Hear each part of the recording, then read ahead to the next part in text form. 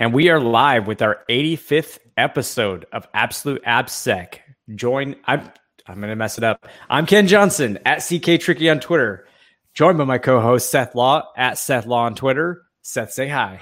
Hey everybody!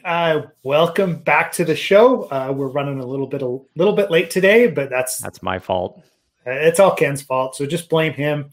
If you are catching this later, that's fine. It'll be up on all of the channels. But I did mess up on pushing things out to podcasts and Google Play last week. So yeah, you may have like 3 or 4 episodes queued up if you are listening to us that way. This week we're joined by David Lintner. We'll get into introductions with Dave shortly. We're happy to have him. He's even wearing our Magic Time shirt, so it is definitely Magic Time today. Yeah. As far as announcements go, I'm headed to B-Side San Francisco this week. I'll be there Saturday morning for the Secure Code Review workshop, and I don't know what's going to happen with RSA now that everyone's backing out because of COVID-19, right? Because of the coronavirus that's going around. But so I may be around there somewhere, wearing a mask or something like that. Anyway, if you're going to be in San Francisco, let me know if you want to get together. And yeah, other than that, I think we can just dive straight into it, Ken. I did see yesterday that Portswigger posted his top 10 web hacking techniques of 2019. So they finished the polling there, and he posted his top 10. If you haven't seen those, go check them out. I think we'll start doing some sort of a walkthrough on each of them like we did last year. There's some really interesting techniques in there and stuff that I haven't dug into that deeply. He did pull his name out of contention. James Kettle did, or his, request smuggling stuff, because it by far won, but he didn't feel right about adding that to his list of top 10 when he was the one. So we can talk about that as well. But there's some really interesting thing. I mean, that one's an interesting balance of very offensive techniques for finding cool bugs, like bug bounty people, and also kind of, hey, these are general things that you should be looking at. So, I mean, it's a good kind of alternative to the OWASP top 10, right? As far as what's really out there and what people are finding. But. Yep. No, it's pretty interesting. They've got, so we have some of the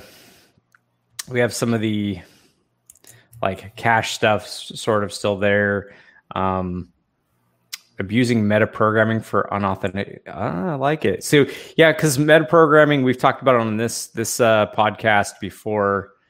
But it's just code that writes code. It's very, very prevalent in the Ruby landscape. But wait, Ruby? What's that? Is that a language? Who uses them? People who do metaprogramming. Oh, okay. But and also, you can write it in, it's called reflection in other languages. Python has it. So there is the ability to do metaprogramming where code's created on the fly based off of dynamic variables, but you just don't see it all the time sort of done. So you see a lot of, this is to cut down on repetitive functionalities that only do something slightly different each time. Anyway, so or there's other reasons too. There's lots of reasons, but anyways, it's one of them.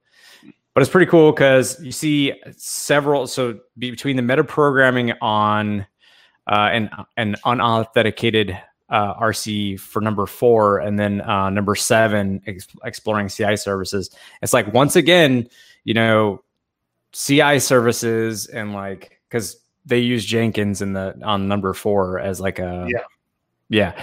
So as an example, yeah. So once again, you see this year after year. It's just coming. It hasn't gone away. So no. And at this point, he does talk about that. For at least 7 years, we've been talking about it. So just putting that out there. For at least 7 years, this has been. I know myself. No, it's been fine. Yeah. Well, yeah. Well, we'll get into that in a later episode, I'm sure. But if you haven't perused them yet, we're posting the link up there. It's become familiar with them, because even if you're on the defensive side, if you're protecting the site, are trying to code against some of these things, it's very it's useful to know about what's actually effective and where people are getting paid, right? Where the bug bounty guys are actually finding these exploits. So, yeah. I don't think there's anything else. Ken, did you have outside of, come sign up for our course for Black Hat, right? Yes, please sign up for our course at Black Hat because you will love it and you will learn how to do code reviews in a very efficient manner. But not only that, you'll walk away with the feeling of having done a thorough review and being able to show others that you have completed a thorough review. That's the main thing I think that I like to impress upon people as a value takeaway. Is you can feel confident that you did a good review and you can show your work and other people guys can read it. Do you focus on a specific language in that course, or is it just a general? No. It's just a general. Like the whole idea is we didn't want to make it language or framework specific. So we've got examples in, like we've written apps in Node, Python, or Django, Ruby. Net. We've got .NET and Java ones that we'll use as examples. But the whole idea is you should be able to apply the framework to any language as long as you get the basics down of that language. So we actually make you bounce around a lot that the first day between make you bounce between languages and frameworks just to take the concept and then apply the concepts to demonstrate and make you feel comfortable that you can do this in even a language and framework you're not familiar with. Yep. Yeah, we want you uncomfortable because that's that's our life. Right? Who's your target audience? Would you say? I'm glad you asked. I would say if you're a developer that has any sort of knowledge of security, you can definitely go through this course. Obviously, internal teams, consultants. Probably the only people we recommend that don't come to the course are people that have never done AppSec before. Or have never, if you don't know SQL, if you've never heard of SQL injection or remote code execution or XSS or something, you're probably this is probably not something you're ready for yet. Mm-hmm.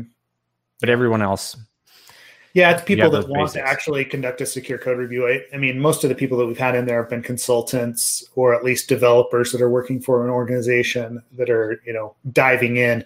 But like in the prereqs, we talk about, hey, you've got to know what the OWASP top 10 are, right? We're not teaching you what cross-site scripting is, and we're going to refer to cross-site scripting and input validation and,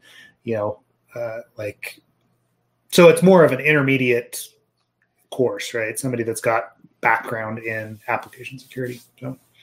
Cool. Let's dig into David Linder's background. Yes. We've introduced you. We've talked about your background a little bit before on this show. To catch those who are not familiar with the great David Linder, as I like to refer to him, if you're not familiar with the great David Linder, he is currently the director of application security at Contrast Security. And if you're not familiar with Contrast Security, you should get familiar. Contrast Security came about from, I want to say it was Jeff Williams and Dave Wickers, right? Or Wickers, sorry. And Arshan Dabirsiagi. There you go. And so that was initially they had formed Aspect as a consulting company. They split it off or they created an entirely new company, a product security company, focused primarily, correct me if I'm wrong, on runtime application security program. Is that? So it was first IAST, so the interactive application security testing, and RASP was kind of an afterthought, if you will. Okay. Well, clearly I'm learning today as well as the listeners, which we're going to get into that technology because it comes up, but we don't get to usually talk to somebody with an insight like David Linder has. Seth, David, and myself all work together at the consulting company we don't mention. And we had a great time. We worked alongside together. Very much enjoyed working with David Linder. And let's see, anything else? If you don't know, David Linder has spoken a whole lot.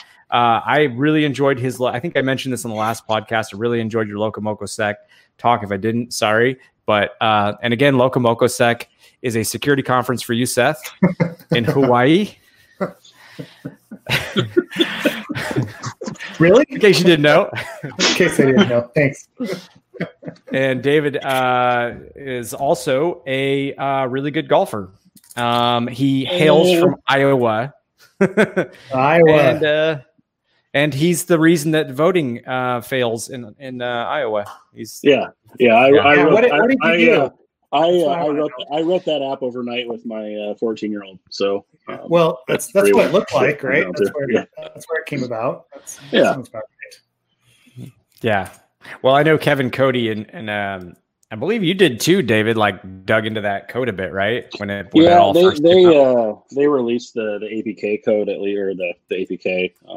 We reversed it a little bit, and I mean it was your basic first React Native app. Yep. Not much to it. They're using the traditional analytics engines, which seemed weird for a voting app. They had a lot of like Google API keys and such like that. Nothing like crazy egregious, but things they could have done better. And if given more time and utilizing anyone with any sort of security background, it probably would have been done differently. Well, I mean, from what I saw of it as well, like you said, it was a first pass of a React Native application, right? And I'm like, really? Did you not? I know they didn't test it, right? Like whatever that Shadow.io org or whatever it was that put it together, they weren't a development org or development shop, and you could tell, right? Like there was not a lot of testing that went on with it. They're referring to development backend APIs, and it just felt very amateurish, right? So.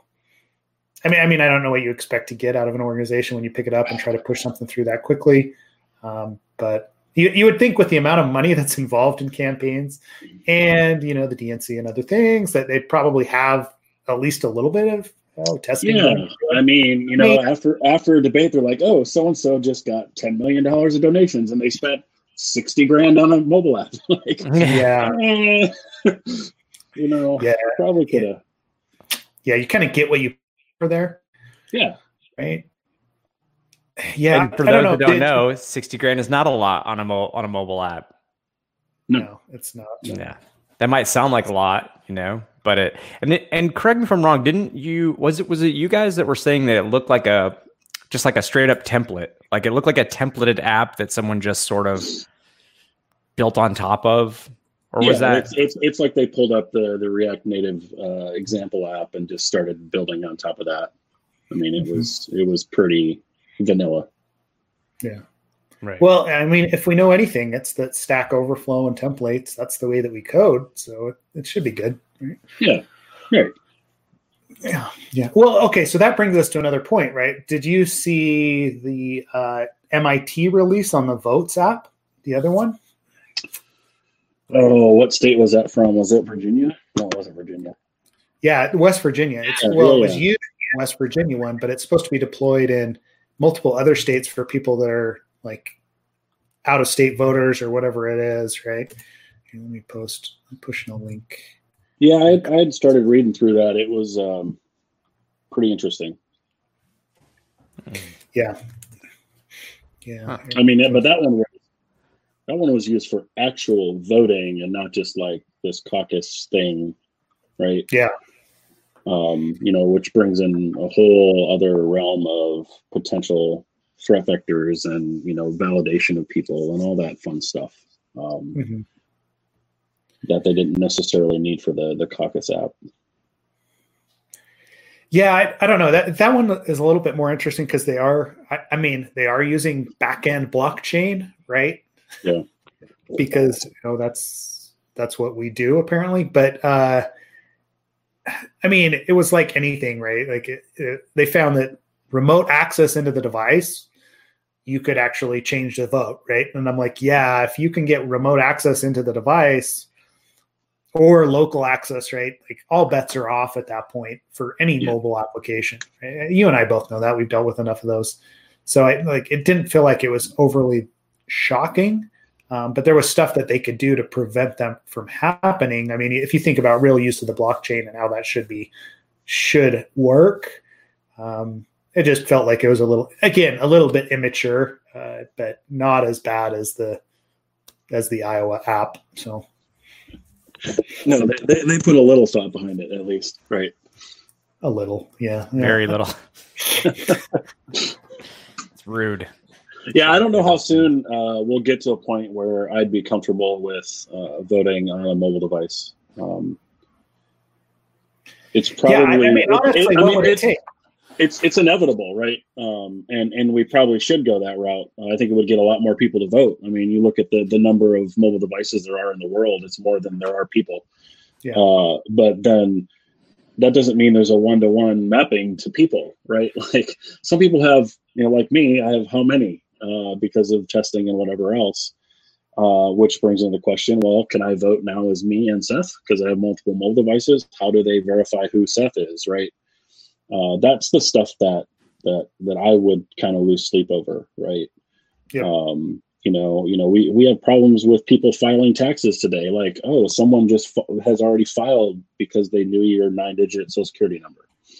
So how do we protect a voting app if we can't even protect filing taxes? Right? Like it's inevitable, but I hope they take more time to really figure this out and lock it down. I mean, I'm more comfortable with it today and the thought of it than I would have been, say, 10 years ago, or when the first iPhone or Androids came out, right? Yeah, for sure. But they're also going to be using APIs, and we know what that means. And that's a scary proposition. Yeah, I don't know. Like I go back and forth on it because the convenience is a whole different bag of worms, right? Like we have so many people that don't, especially in the younger generations, right? They talk about how 18 to 20 and 29-year-olds, like only like 20% of them vote, right? And it's partially because I have to go wait in line or I have to go do something else. I have to fill out an actual paper ballot and send it in, right? Like there's all these kind of barriers to entry. Whereas if it was an app on their phone, you'd probably see those rates increase. But then again, back to the parties, they're not want that to happen, right? Depending on the demographic that they are, whether that's Democrat or Republican or whoever, right? That it just feels like it is inevitable. You're right. And it's coming, and there are ways to secure it. We know that there are. I know some of the most recent, hey, you've got people that are deployed that are in the military, and they have to vote from wherever that they happen to be deployed. Some of the ways that they've done that in the past, like we're talking email, right? They've basically sent an email and to I'm like, where's the verification there? Well, they had the PDF, right? They filled out the PDF and sent it back. And you're like, oh, and you counted that, right? Like, I'm okay. I guess that's good, but how do you verify that email is the again? There's no. Maybe we should bring back the black phone. What do you think? Yeah, honestly, right? Like, there's, I don't know, identity verification, right, is a huge problem when it comes to voting. Actual secure identity. Yeah. And I know people are working on it, right? And I know that the new passports, the new real the IDs and things like that. Eventually, you should be able to use something like that to verify a person, but I don't know how we do that securely right now. Aren't there some states that are allowing you to basically use your phone to show your driver's license? I know they do for things like your car insurance and stuff like that. But I thought maybe with this new ID or whatever those things are called, that doesn't work anymore. But they're definitely expanding when it comes to things like that. Yeah, it'd be interesting to roll some of that into the mobile devices, like the secure enclave, No. But yeah. Cool. Yeah. Cool. Yeah. So we'll see.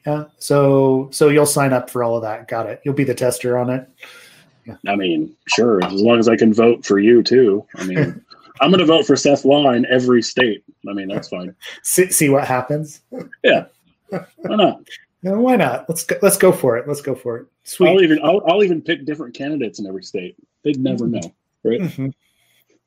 That's good. One of our listeners said there are options to cast your vote before you visiting a voting center on a mobile device or computer to generate a QR code that you get that QR code scanned when you visit in person, it looks like.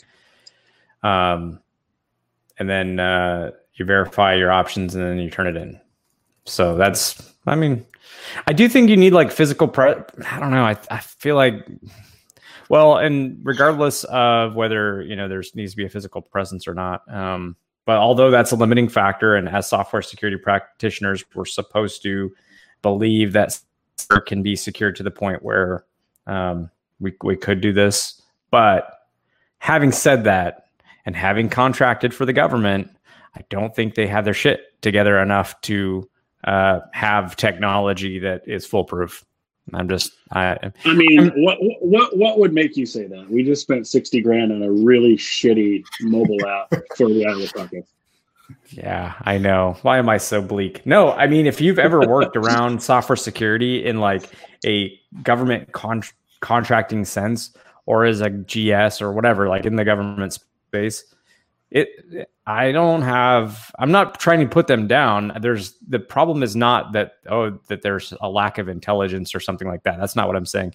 Have you ever had to deal with that? You know that contractually, like just the way the contracts are set up, how they procure work, how I believe it's OPM goes through the process of like getting contractors. Basically, it's like a lowest bid thing always, almost always. And you have all these different, so like, let's say you want to have a mobile app company who contracts to build a mobile app. Well, they're going to have to hook into certain systems. And then, so that requires input and like having checklists done on all these other departments. And it becomes this whole, like, just forget about the technical aspects of it. Just from like a bureaucratic and procurement standpoint, it becomes a very difficult thing for them to do. But like, I mean, that's just from government contracting that I say that. I don't know how, like, I have no idea about like how the voting app software is even procured. So I just don't have a lot of faith in that whole process just because of our, yeah. I mean, it's friends and family, right? I mean, let's just be real. Yeah. Well, I mean, part of the problem is it's state by state as well. So right. Each state gets to determine, how they tabulate votes, and whoever's in control in that state is the one that goes out and picks the vendor. But again, right. So you're not dealing with as big a budget in Iowa or Utah as you are in California, right? Yeah. You just don't have the same revenue to handle that. So I mean, Iowa's barely a state. Do people live there? Is that well, the ones that do go to Hawaii for Loco Moco sex. So I don't know. And once again, that's a security conference. we also go to Colonel Con. You guys should go to that in Omaha. It's kind of a newer hacker con that I will be at. It should be fun. Trying to kind of take over the missing DerbyCon. Sweet. It's Nebraska. It's Nebraska. We don't get along with them very well, but I'm excited. They have free popcorn too, which is pretty sweet. Oh, nice. I mean, wow. Sign me up. Yeah. Right? I actually did go to a conference one time where it was like, they had gourmet popcorns. Popcorn flavors you could it was pretty awesome. I don't know. Yeah. It was pretty neat. Tasted good. Sweet. It sounds like a good thing to throw at presenters as they like screw up or whatever too, right? Yeah, better than what is that, Smirnoff Ice or whatever to do at DerbyCon. Yeah. Hey, so while we've got you on, I wanted to ask you about your experience with bug bounties, because I think if anybody I've seen, you've been pretty, like you and Jerry Gamblin have been pretty vocal about your feelings with bug bounty triage and standing up a bug bounty program. Your thoughts? I'd love to get your thoughts on bug bounty stuff. How do I say this and not be a dick? Hey, it's our podcast. You can say it and be a dick. That's fine. You can just give your opinion. I was in consulting forever, and found a lot of things over my time. Bug bounties have been around for a while. Nothing against the Bugcrowds, HackerOne, Synax, whomever you use, but frankly, the submit and wait thing drives me crazy. For the bug bounty that we run for Contrast, we try to respond within a day. It's just something that we take pride in. But when someone who spends a lot of time trying to find issues in systems, and we finally think we found something, and we submit it, and that vendor just fucking sits on it for weeks, months, in some cases over a year, I'm not sure why or how that's even fathomable for someone who's not only paying Bugcrowd or HackerOne to host these things, but to keep people around, right? Like my whole thing is respond to people. Even if you can't verify or validate it quickly, respond to them and keep responding to them and interact with them, because you're driving away the good folks, the ones that are going to help you secure your systems. I've run into issues where I'll submit something. There was one I had found, a mass assignment, which was a Ruby thing, and still continues to be in some cases. And I submitted it. I had a video, I was able to make some changes. I was never able to get it to the point where I could take an account over, but I was sure that with certain encodings I could. And I submitted the videos and evidence and all that. Didn't hear anything for 3 months. 3 months. 3 months. Wow. Did they send you even an initial, hey, we're investigating this? No. Nothing? Nothing. And then the host of this program, I'm not going to give that away either, finally responded with, we'll reach out to them and see what's up. 5 months goes by. They finally respond and they ask some questions. What version? It was a mobile app. What version and all this stuff. And they said it's a vulnerability in the API. What's the version of the mobile app going to tell you? Right. Wait. 8 months goes by and they finally get back and they're like, we can't reproduce it. I'm like, of course you can't reproduce it. It was fixed. Because after the 5 months, I tested it again and it wasn't working anymore. They made a change, they fixed it. So they couldn't reproduce it. That pisses someone off, right? Yeah, it does, because you feel like you've been cheated. My philosophy is, if you touch code, you pay out, period. Right? Yeah. If you touch code, you pay out. When you say touch code, you mean make a fix. If you make a fix, or even a hardening, or whatever, yeah. And even if it's a kudos thing, right? If it's a low risk to your org or whatever else, give them the kudos or the points or whatever. Don't say I can't reproduce it. That's lazy. It was working. Here's the video evidence. It was working 5, 6, 8 months ago, right? So I get frustrated as a hunter. I know a guy in my team, Matt Austin. He spends pretty much every Thursday night, and he's one of those guys that he only submits criticals, right? Like RCEs and things like that. And he'll wait. I mean, he's sitting on one. He's waited over a year. A critical RCE.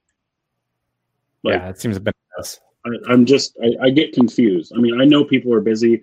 I know this industry is seriously in a shortage of talent, but if you stand up a bug bounty, it's a lot of work. And I think you've got to be ready and prepared for that, because you're going to get a lot of shit, which hopefully your Bugcrowds, your HackerOnes, your Synax will handle for you. But you're also going to get a lot of really good results. I mean, there's some amazing people. There's this one guy in Morocco that he just blows my mind with the bypasses that he's submitted to us. Nice. Yeah, it's like I would have never thought of that. I mean, he's submitting bypasses that are so low level, as far as like, oh, well, this is using the this ODBC connector, and that connector handles these things this way. And I'm like, holy mother, things that I just would never dig into. For those people, we of course have the private bug bounty program, but we had one person that's sounds like similar to what you're talking about, and they kept finding authorization after authorization issues. We actually ended up just contracting them to just go and look at just continue looking at the things they've been looking at and just hammer away. And so yeah, you have other steps you can take besides just a private bug bounty. You can actually contract people to do, if they're really good at something, you know what I mean? So yeah, I mean, my whole thing is I want to keep people around. HackerOne, because they have 300,000 hackers signed up. How many of those are actually engaged? Probably not even 20%, right? Mm-hmm. But the ones that are probably the ones you want to keep around, that are spending the time. I mean, when it comes down to it, the amount of money you're paying out is pennies on the dollar to what it would cost you to hire some firm or try to hire these people that are signed up to these programs to just come do it full time, right? It's not even close. I mean, they're finding some just amazing things, and in a lot of cases they're not treated well. Some of the things that we've seen come out of the bug bounty program, I guarantee you, even if we did contract 3 different companies to look through through our functionality, they wouldn't have found it, just because sometimes it is absolute. I mean, people forget, there is definitely, with what we do, there's definitely systems and ways to maximize your effectiveness and to maximize the likelihood that you're going to find vulnerabilities and you're preventing them for sure. No question. What nobody wants to, well, I don't want to say nobody, but what I feel like isn't talked as much about is the fact that there absolutely is a special talent that once you've systemized everything, right? And you've got all things being equal, people are following the same processes, same methodology. There is absolutely a human element to where it just takes that connection in your mind to chain things together and to sort of find creative. And that's a creative thing. That's your flavor, if you want to say, on top of the systems that are in place to when I say systems, I mean, I'm very much a believer in making the process of reviews and dynamic assessments, whatever, a system, sort of a repeatable process. But yeah, then there's just those things where it's I could have hired 3-4 different contracting companies. It's a very low likelihood they would have actually found with this bug bounty researcher chained together. So yeah, 100%. That's the value, I think. We run kind of an interesting bug bounty. So we actually have an automated backend that spins up a Docker image running WebGoat that is running our RASP product on WebGoat. So it kind of makes it easier for the researcher to spin this up. They know where the vulnerability is, right? It's WebGoat. They know where XSS is. They know where SQL injection is. And our whole thing is, can you bypass the RASP protection? Because you know what? There's bypasses. I'm not going to sit here and say there aren't. There always will be. But we want to know about them to see how we can make a product better. And what we've noticed is there's really 2 kinds of researchers that we've seen. There's the ones that come in and they push the button on SQL map and let it run, because we can see all the results in our UI, right? Hey, I'm sure it triggers tons of alerts. Oh yeah. I mean, hundreds of thousands, right? And then there's the ones who, they come in and you can see some pretty crazy crafted exploits, and you can see as they go along how they start figuring out based on the exploits they're seeing how our product works, right? It's awesome. Yeah. Well, and I think that's pretty descriptive of the bug bounty guys in general, right? Is there's the ones that are okay, we're using the tools and we're just doing fly, basically as quickly as we can. Is there anything that we can find here that we can spin for profit? And then they move on, right? There's not they don't dive in. And I don't feel like those ones are they're not going to find those fine-tuned vulnerabilities in the different bug bounties. You're going to have to deal with both types, but still. Yeah. We talk about in our course, you've got to get to know, so the researcher you're talking about, or researchers, they're taking either their process or something they saw that got accepted to another bug bounty program, and they're like automating it and making it. That's their system. That's their one little system they're putting together, is automating that and just trying it against all targets, right? Yeah. And then there's the researchers, what you're talking about, and this is the same thing we talk about in our course, which is like you get to know the application, you get to know how it behaves, you get to know all the weird little edge cases there could be. Like what are all the different ways that authorization occurs, and how do we identify people, and how's session handling, and all these little basic but fundamental and important bits. And then like, what's the business logic? What's the business purpose? What are the ways what should you not be able to do? And you really get to know it and well, and then you can find those vulnerabilities. But yeah, the people you're talking about, that don't do that. There's a different level there, and it's interesting. I don't know if HackerOne does it, but Bugcrowd has this thing now where like they can fulfill your yearly need to perform an assessment of an app, right? Like you would contract out with an Aspect Security or a Denim Group or someone like that to come in and do or assess that. And now they have this service, and I'm curious how it works. Are they using the same sorts of researchers, and do they like say, hey, I know you're good at XSS, so I'm gonna you focus on that for this system and spend this amount of time on it. So I don't know. It's just an interesting model, I guess, for a bug bounty program to start offering that sort of level of assurance, if you will, because bug bounties are point and shoot, right, for the most part. Yeah, so that's interesting because there's a couple of them that I'm involved with that they've started to so basically offer researchers a checklist of stuff for each app that needs to be checked. So this is what's going on behind the scenes. So they've got a list of, hey, most researchers log in and they're looking for cross-site scripting or request smuggling or whatever else. Right. And then they move on. But so they put together this checklist of, hey, for like authentication, has everything been checked? Have you tried to log in and brute force or whatever else, right? And they will actually pay based on, did you spend, a half hour, an hour of your time checking this off?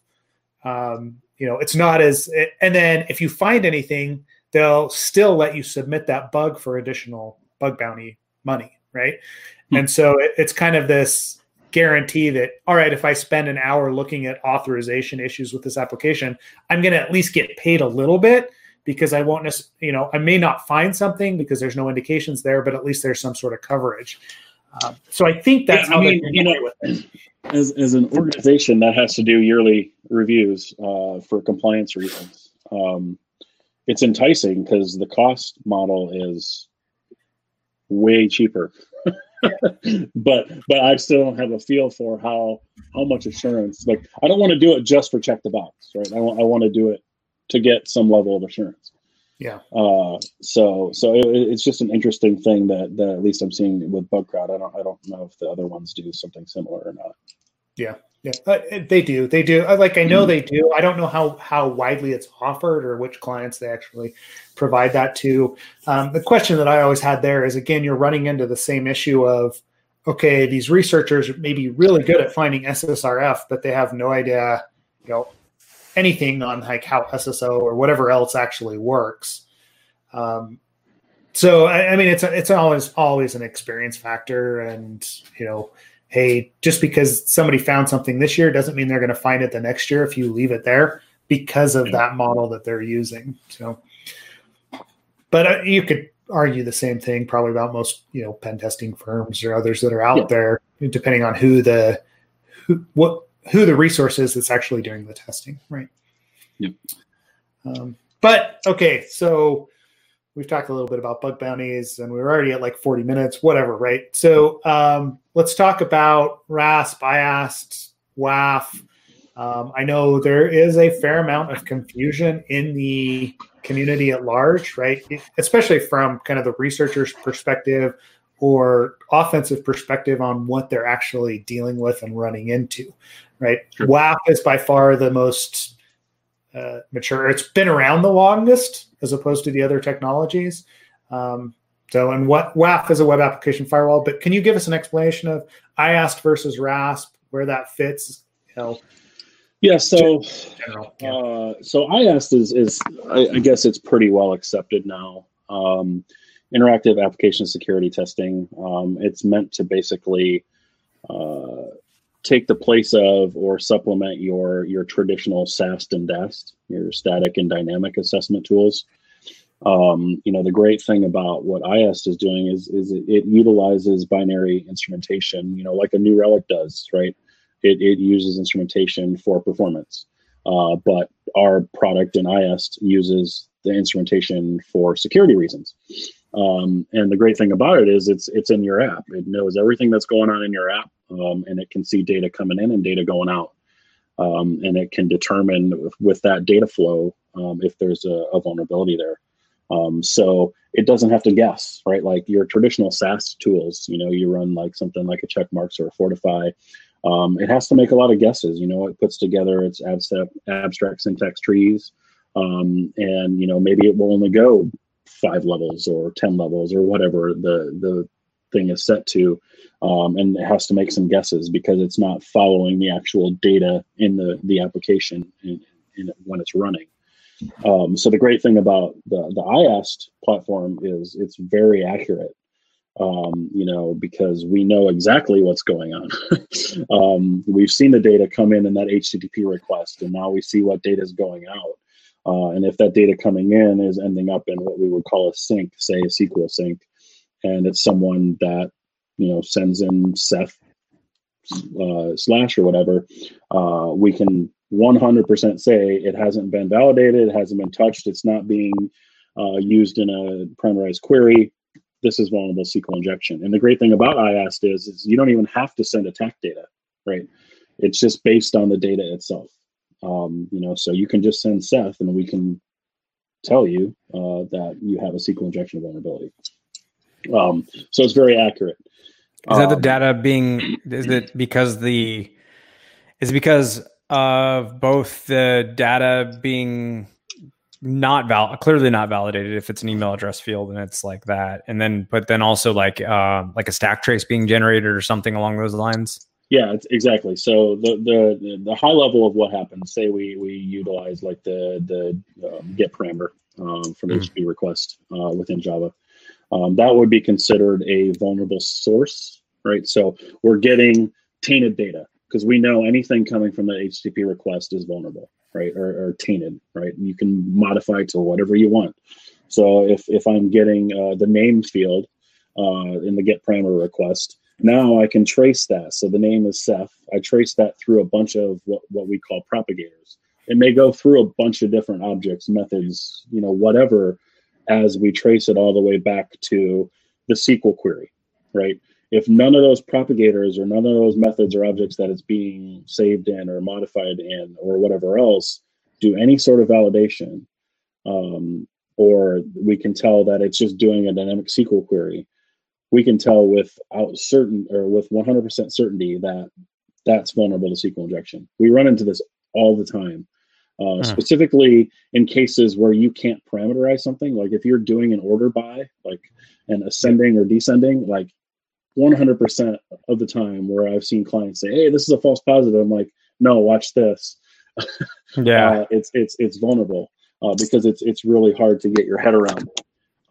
So it's really intelligent as far as how it traces that data. Now, there are definitely times where there are validators that we don't know about. I mean, we try to make some intelligent guesses, like for cross-site scripting. Like if you're doing some level of validation, what we'll do in the UI is we're like, "Hey, this looks like a validator. Do you want to add it as one?" And then you won't see it again. But it's very accurate. You're not going to get 30,000 vulnerabilities in a scan because it's not scanning. It's just always on. Right. You'll get 50 and more than likely 49 or 50 of them are real, right? I think the last number we have was like 2% false positive rate, which is pretty awesome. Is it perfect? No. I mean, it's going to miss things that SAS probably gets, and it's going to miss something that DAS probably gets. But what it does get is very accurate. Yeah, well, and you hear people talk a lot about like 30,000 false positives, say, or even 10, whatever, 2,000, whatever. But what they maybe don't also mention is sometimes you're just you have like one function that's vulnerable, but that function's reused everywhere. And then, so then it looks like, my gosh, this has this class of vulnerability everywhere. But it's like, nah, if they made one line of code change, like for instance, let's say you have XSS everywhere on the site, but it might just be like, raw sort of output in the header that's included in every single HTML templated file. Well, then it's one like little bit of change and it fixes it everywhere. So versus, having, like you said, 50, because why I bring that up is when you talk about like what you said, which is you have a source of tainted data, and then like it goes through different functions. You could like potentially say, okay, well, this one function's vulnerable, but I don't have to like then also say it's 3,000 other places because of this one function that it showed up. Yeah. 100%. Yeah. I mean, and it's hard. I mean, it's very language specific because it's running in your application, and it's very framework specific. The last I knew, our Java agent supported like 900 different frameworks. And that's just, it's barely touching the tip of what's it's a drop in the bucket, right? So it's can you imagine the CI/CD on every build for that, and the testing that's done. So it's interesting. So anyway, that's IaaS. I think it's very well understood. It's really making a move in the market.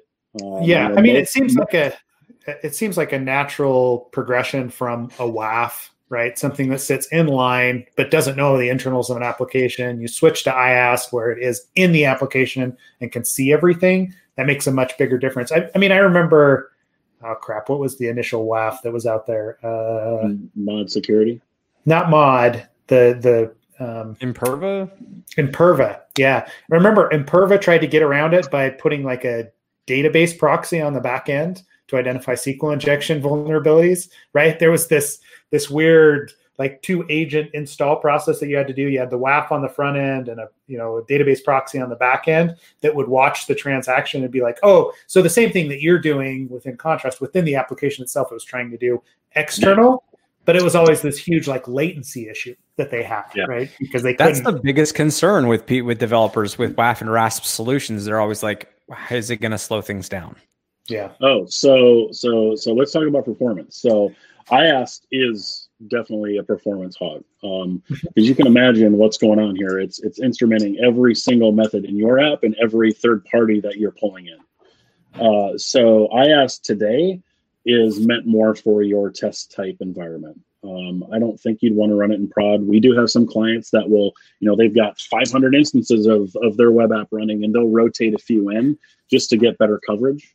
Because that's the other thing that IaaS struggles with is coverage. So if that path isn't used, we don't see it. Yeah. So if you have terrible tests or regression tests or no tests at all, that makes it really hard to never happens. Everyone writes tests. Oh yeah, everyone writes amazing tests. But the great thing about IaaS is it's helping solve our cybersecurity talent shortage. Because if I can have this tool integrated into a CI/CD that's always running, and I get direct feedback in my dev environment, and I can fix things as I go, I don't necessarily need a security expert to tell me if it's an issue or not, right? Like if we're pretty confident and real confident that it's accurate and they have good guidance on what they need to do, they don't need us anymore, right? And that's what I'm hoping happens. But if you have a report that has 30,000 false positives, you're not going to give that to a developer and be like, hey, figure out which ones are real when there's like 7 of them. Right? Yeah. So that's where we have to come in and spend time, cycles, and frankly money of the company to figure out which 7 of them are actionable, right? So that's IAST, and then there's RASP. So RASP is still kind of new, I guess. The term has been around for probably 5 years. It's something that it's runtime application self-protection. We have a lot of people in the. I messed that acronym all up. Sorry. Runtime application self-protection. All right. Yeah. It's a little different. There's a lot of folks that are trying to, I guess, fully replace their WAF with it. But it's not really there yet. It does things differently. So if you think about a WAF this way, it's a terrible analogy, but I try to come up with these all the time. But think if you go to the zoo and you go up to the monkey cage and they're selling bananas, and you can throw the bananas through the fence because they fit. Because they've allowed the bananas to get through, but maybe you brought your own apples and you throw those and they won't fit. It's kind of like what a WAF is doing. It's looking at the size, shape, what it looks like as it's coming in, and it says yes or no, right? But what if I want to allow the apple, right? Now I have to go tune this fence, this WAF, to allow the apple and the banana in. Or maybe I want to go back and not allow the apples anymore, right? So I have to go back and tune it. And the thing is how do I know that the monkey actually likes the apple, right? I don't. So it's a weird thing that we've used. We tried to solve this issue back in the day, like 2002, right? Was mod security, because we knew firewalls, we knew network security, but hey, web apps, we always open port 80 and 443 and allow everything in. So let's create a firewall to fix our problem, because that's what we did for network security. But really, it doesn't give you any insight into anything other than the traffic that's coming to your app. It doesn't give you anything from an actionable standpoint, right? Like if I see something coming in and I'm like, oh, that looks like CVE XYZ, I'm going to block it.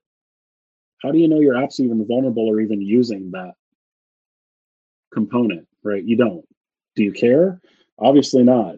So WAF is just that. On the edge, block it, ignore it, or have like alert fatigue, right? Which we run into a lot. And it's always being tuned. We had a customer call the other day and they sent me this spreadsheet, and it was like, hey, how does your RASP product protect all of these things? And it's just all of the different patches that they've applied to their WAF over time. Like for CVE this and CVE that. And I'm like, all right, let's back up and talk about how RASP works. So how RASP is different is it uses the same sort of binary instrumentation that we use in IAST, and it follows the data. So we can be like, oh, it's coming in as this get parameter, and at this point, we run like some detection mechanisms. Does it look like something is an attack? Because in RASP, you want to see and block attacks. So you have to have some regular expressions and some other things that we're doing, internally. And everyone kind of handles RASP differently to determine, yeah, that looks like a SQL injection. So then we can follow it. And if it ends up in a SQL sync, we can block it, right? And say, hey, that looked like an attack. So now there's actionable items there, right?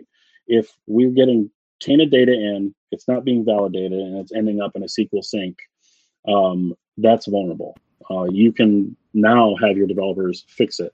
Or if you know about it and you're comfortable with it being blocked, you can defer remediation, right? We have a lot of customers that use RASP for that. It's like, oh, I have this 20-year-old Java app running on Java 6.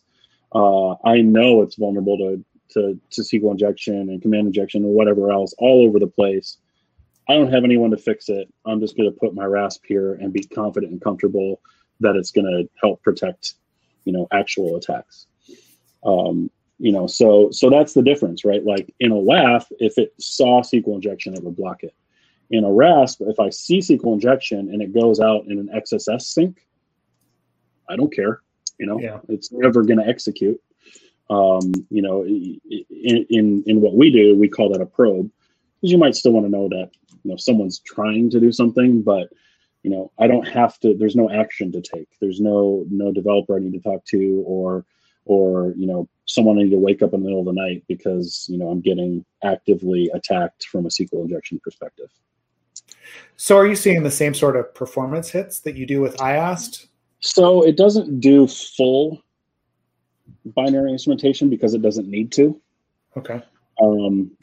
So it's a very kind of limited set of, I'm is. instrumenting the dangerous, like the tainted stuff as it's coming in, and then probably the sinks as they go out.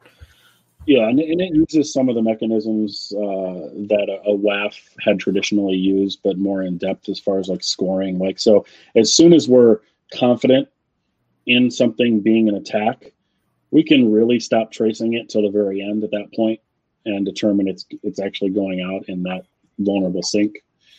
So there's a lot of performance gains that we can get there. You know, we can put it in aggressive mode, which acts, I guess, more like a WAF and can block things sooner if clients are fine with that. You know, if it's a high risk application and they're okay with that, they can kind of put it in that sort of different mode. But I mean, there's definitely a performance impact. And, you know, imagine how difficult it is, right?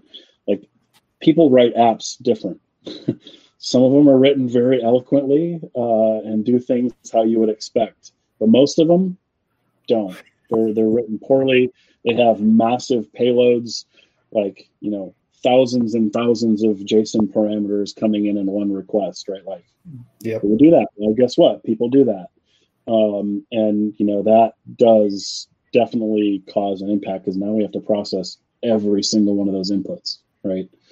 But it's more accurate than way more accurate than a WAF would be, which doesn't create the same alert fatigue. It gives you actionable items because you know for a fact that it's actually ending up in some vulnerable sink, if you will, where it would actually execute. Versus the WAF, you have no idea.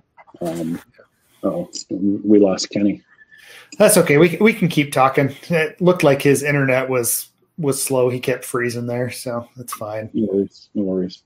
There he is. He's back now. So yeah, RASP is great. You know, it's interesting. Sorry. You know, you're starting to see things now where FISMA and PCI and some of the NIST, like 853, are starting to add IAST and RASP in them.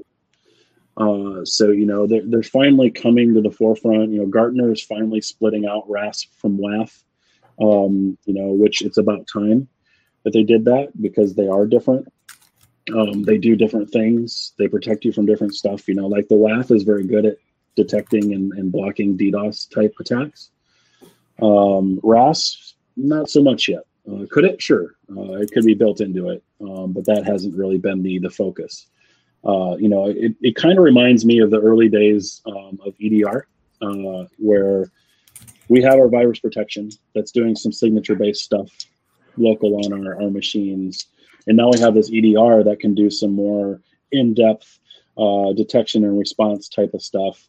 And for a while, we did them both, right? I kind of feel that's where we're at right now with WAF and RASP, where WAF is like 100% regular expression detection based, looking for certain ways of doing SQL injection and things like that. You're always updating your regular expression definitions and all of that. And then you have the RASP on the back end that doesn't have to necessarily do that. Like, you know, we had like a WebLogic CVE come out the other day. It was an RCE. Well, there was no change. Like, it's the same vulnerable gadget all over the place. They were just using it, right? So the RASP already knew about it and protected it and blocked it. You know, you look at things like Equifax, which I think you guys talked about this last time, right? With the PLA and whatever else. Yeah. But there's a gap, right? Like, so Struts comes out, there's a CVE release, but how long does it take for that CVE to get released, right? Quite a while. So there's a gap in coverage in your WAF. And the RASP helps solve that too, right? Because the RASP doesn't have to necessarily be updated to detect that vulnerable component within that struts RCE, CVE, if you will. So it helps with the gaps as well, where you can now go patch your WAF after the patch comes out, if you will. Yep. Yeah. And I mean, we're pushing further into that, like, bug or exploit lifecycle, which is, I mean, especially as a large organization, that's what you see is that proof of concept gets released, and all the script kiddies or whoever else goes out and they use that, and then it takes a week for the WAF vendors to get that together, or whoever else to actually patch something, and then you've got the whole patching cycle after that. Like, I mean, that's part of the reason we still run into a lot of those vulnerabilities, 2 months down the road or a year down the road, is because of the difficulty of actually patching that kind of stuff. Yeah. So I mean, it seems like there's different pieces, right? And they kind of make sense between the WAF, the RASP, the IAST behind the scenes, and the synergies. I don't know, like, lack of a better term, like how they complement each other as far as, hey, what is it that you're using? I mean, I'd love to be able to tell people just go use them all, but frankly, it's expensive. Yeah. And you're going to use whatever works best in your organization. I think the IAST and RASP platforms work a whole lot better in this DevOps mindset, and teams that are working in 1 and 2 week sprints, very automated. They don't want interruptions. They don't want you to come in and do, go push a button and run your SAST and DAST tools and then give them a report, right? Like they want to know about something like immediately, like, hey, I've got my sprint work, I've got my ticket, I'm working on this one little feature. I make my changes, I submit it to CI, and right away I get 2 vulnerabilities that I just added to the system that I can address right now, right then in my sprint. That's what they want. That's what I want. Right? Like, I want them to build secure code faster, and it's part of their process. With our older tools and the older way of doing things, we can't do it that way. And so we have these reports. We put some tickets in Jira. They get groomed. They get put on the backlog, and they sit there, right? And we need to get away from that. So, hoping we can get there with IAST and RASP, because there may be some things that you introduce that you want to defer remediation, and you'll be able to do that if we keep talking shift left, but it's more like extend both ways, if you will, right? Like, extend throughout the life cycle, because there's going to be things that you find and want to protect and find early. I need to defer the remediation or whatever else. I mean, we have some massive clients, you can imagine, with thousands of applications. There's absolutely no way for them to prioritize some of their vulnerabilities. So they have to rely on some other controls to help them defer some of the remediation of those, right? Same thing with like third-party libs. You know how hard it is to update those, Yeah. We run into that all over, right? Like, you've got the large organizations, but you even have small startups that basically just don't have the resources to go out and spend, if I drop them a report with 20 findings on it, I've got to be very careful about what I call out as high or critical risk, because of the time that's going to put onto their dev team when they're trying to, basically survive and sell their product, right? It's this really fine line that the organizations have to walk. And I mean, if security's not paying attention, or AppSec or ProdSec's not paying attention to it either, it's going to be the developers will stop responding. Yeah, I mean, I'm sure you guys saw the React one, right? With all the library dependencies. It was like 1,500 or something ridiculous. Yeah. I mean, initially it came out and he did it wrong. It was like 1 million, but 1,500 is still ridiculous. It's still ridiculous, right? But that's another great thing about IAST and RASP is we don't care what you're using. It's still going to trace your requests through that third-party library, right? So it does help you determine, like, hey, am I actually using the vulnerable piece of that library? Which is, kind of a game changer as far as, do I need to really update this component right now? Am I vulnerable to it? Because that's always been a question. How many years as a consultant and you'd run your npm audit or whatever. It's like, oh, you're out of date on these 10 libs, and here's the 10 CVEs that are associated with them. Well, how do you know you're actually using the vulnerable piece or the vulnerable component? You don't. No. And that was always the argument. Well, am I using the vulnerable thing? I'm like, I don't know. Yeah. So, Kenny, I see you again. Nice to see you. Yeah. Sorry about that. Connection issues. Yeah, it happens. Yeah. No, I appreciate actually talking it through, and I'm sure some of the listeners will as well, because that's always it. Like, everything gets lumped together. Everybody's like, oh, I asked RASP, and actually knowing where those lines delineate will help people actually figure out which product is, or what technology they should be looking at for their organization. Yeah. I mean, I know I've been involved in multiple projects for clients on different aspects of that, but I don't know how widely known it is in the industry, just in general. Yeah. I mean, it's not going to work very well in the waterfall-esque approach, where you have, because, if there's an update that needs to be made to the agent that's living in the code, that requires a system restart, right? But in the DevOps world, that's fine, because they're continually rebuilding and starting things up anew and building new containers and doing all that fun stuff. So it's definitely looking more forward into the more DevOps world than, it's just really hard. Some of the bigger organizations that may have like, oh, well, we have a faction in China and they respond to us like once every 3 months. And they're the ones that need to do the server restarts and things like that. It makes it really hard to really do IASP and RASP well in that sort of organization.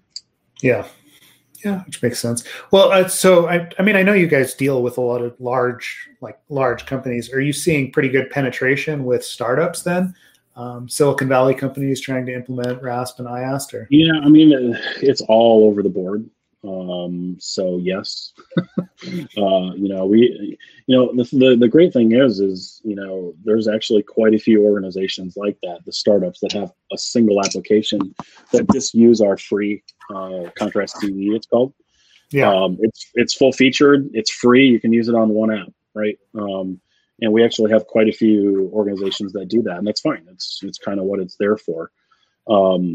And as they grow and whatever else, then they might come talk to us further for actual, other licenses. But I used CE when I first started here to find vulnerability in Jira, and got paid a bug bounty for it. It was pretty awesome, actually.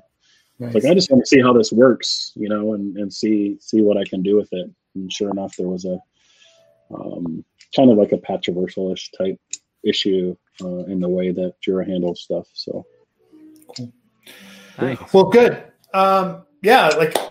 Dave, thanks for your time. We've been going for a good hour and 10. I know that Ken's got a hard stop here. I got to leave in 2 minutes. As far as conferences or where people can find you, obviously at Golf Hacker Dave on Twitter.